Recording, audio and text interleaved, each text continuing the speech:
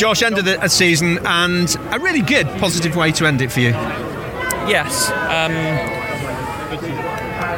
Race 3 was good. Obviously, in clear air, we've clearly got the pace to bang in, laps as quick as the front guys. But it's on the Saturday that we struggled this year, and that's really hurt us. So, I think we can be pleased with walking away from this season with our heads held high. We did everything that we could do. We always got the best out of the package we had. So for that, I'm very proud. For the final race here at Brands Hatch, you must have wound the rubber band up a bit tighter because you seem to have some decent pace. Yeah, something like that.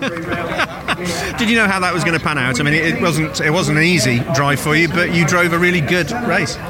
Yeah, I mean, we've got a really strong car, certainly in the high speed sections. But as soon as we use the best of our, tyre and we sort of settle into the same as everybody else, we haven't got the straight line speed to deal with them. So, every car has strengths and weaknesses, but I think historically the circuit's been good for us, but this weekend wasn't quite meant to be. But again, just got to be very happy with the job that we did on the day. Yeah. Taking home some silverware, which is a good way to end the season.